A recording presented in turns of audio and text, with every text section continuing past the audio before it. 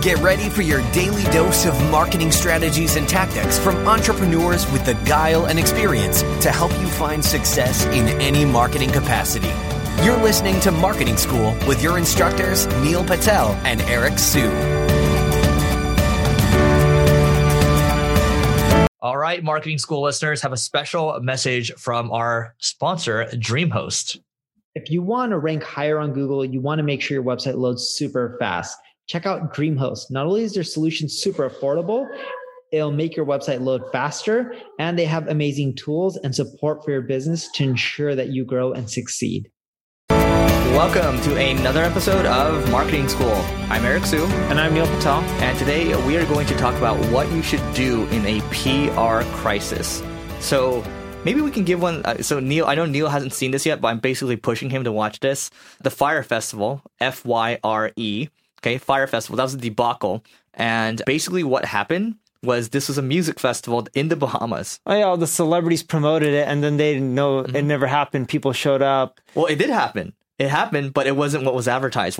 They advertised like villas, they advertised like really nice rooms and everything. And what happened was it was like a white tent in like an industrial area, and there's 2 beds. And the gourmet food was wheat bread, 1 slice of wheat bread and like 2 slices of cheese. And this is the one where all the celebrities promoted it, correct? Yeah, hardcore. And a lot of people are getting sued for this now. I mean, the guy's in prison.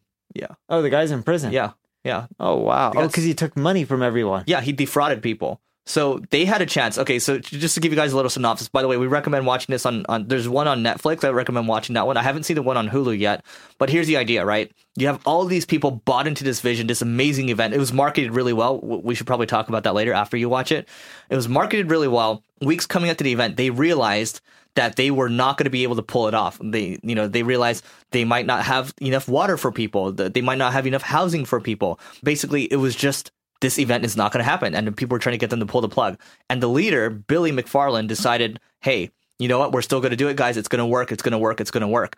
And then what happened afterwards was when someone posted that picture of the wheat bread and the slices of cheese, it just blew up on Twitter, and its negative press started going everywhere. Ja Rule was one of his partners, and people were like basically scrambling to escape. It became one of those things where it was like a very kind of barbaric situation where people couldn't get enough food, get enough water, get enough shelter. So when you don't have those basic human needs, people become kind of savage, I guess. He defrauded investors of $27.4 million.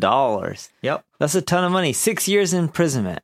So the question now is, what do you do in a scenario like that in a PR crisis? Yeah, so when you have a scenario like that, typically you got to admit when you're wrong. Just confront it and tell people, I'm sorry, do the right thing.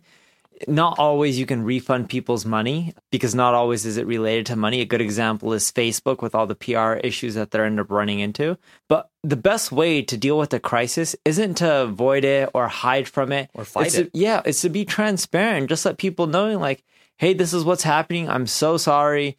Here's how we're going to fix it. Or if you don't know how to fix it, tell people and just be like, does anyone have any ideas on how we can fix it or make things better? We're always open to suggestions and we're willing to do what's best for you.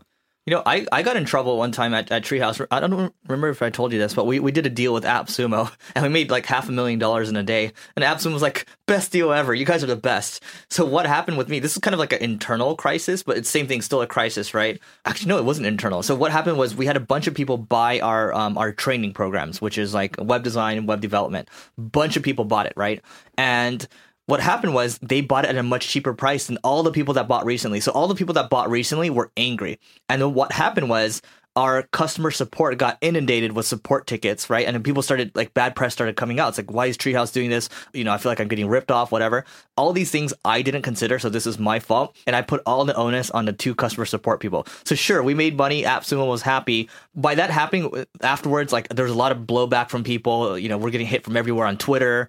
And what happened was I said, guys, look, I'm sorry. I apologize to the CTO, because the CTO hit me up. He's like, you just ruined everyone's day. I was like, okay, wow. Nothing I can say, right? I just said, look, I'm sorry. And I told the CEO, I'm sorry. I told our investors, so Social Capital, I said, look, guys, my bad. I was responding to all the investors in the email thread. I said, look, guys, my bad. Yeah, we got in a lot of trouble for that. Or I got in a lot of trouble. But look, just apologizing and admitting to it and not trying to fight it, I think that's super important. And trying to make it right. And then after, keep in mind, your company can still survive and thrive even after a negative PR crisis. You had the one with Kissmetrics. Yeah, I had a really bad one. And if you look at Treehouse, they're still around and they're doing better now than they were when that ended up happening. And we had something that happened similar at Kissmetrics. Someone wrote an article, and that was one of my older startups. Someone wrote an article saying we were sharing customer data in our analytics software. We weren't. Wired did a retraction. It didn't matter. We got a ton of hate. I would get people calling me up being like, hey, can you track all the drug dealers in the park where my son plays? And I'm like, no, we're a web-based technology. People are just pissed, and all we could do is just say sorry. And, it's just like, here's what we really do. We don't do everything in this article. We did this to save X, Y, and Z money on hosting. We don't share any data or do anything malicious. Technical people understood it. They're like, oh yeah, this sounds good. No problem. We even had an FTC investigation because of the bad press. And the FTC ended up saying, cool, sounds good. We passed with flying colors and we didn't have any penalties or fines or anything like that. But sometimes you just got to deal with it and apologize. All right. I have nothing else to add. Are we ready to go? Well, we did pass 1 million downloads in January. Mm-hmm. So we're doing a free live in-person event. Go to marketingschool.io to learn more about it. And of course, if you want to rate, review, or tell people about this podcast, we would appreciate that as well. All right. So before we go, I have one more review to read to everyone. This is, I'm going to read okay. I was going to read a critical one, but I'll save that for another one. So PC911 911 Miami says, you guys are great. 5 stars. Says, very simple one. I enjoy the quick tips, simple and to the point. So that is it for today, guys. And we'll see you tomorrow.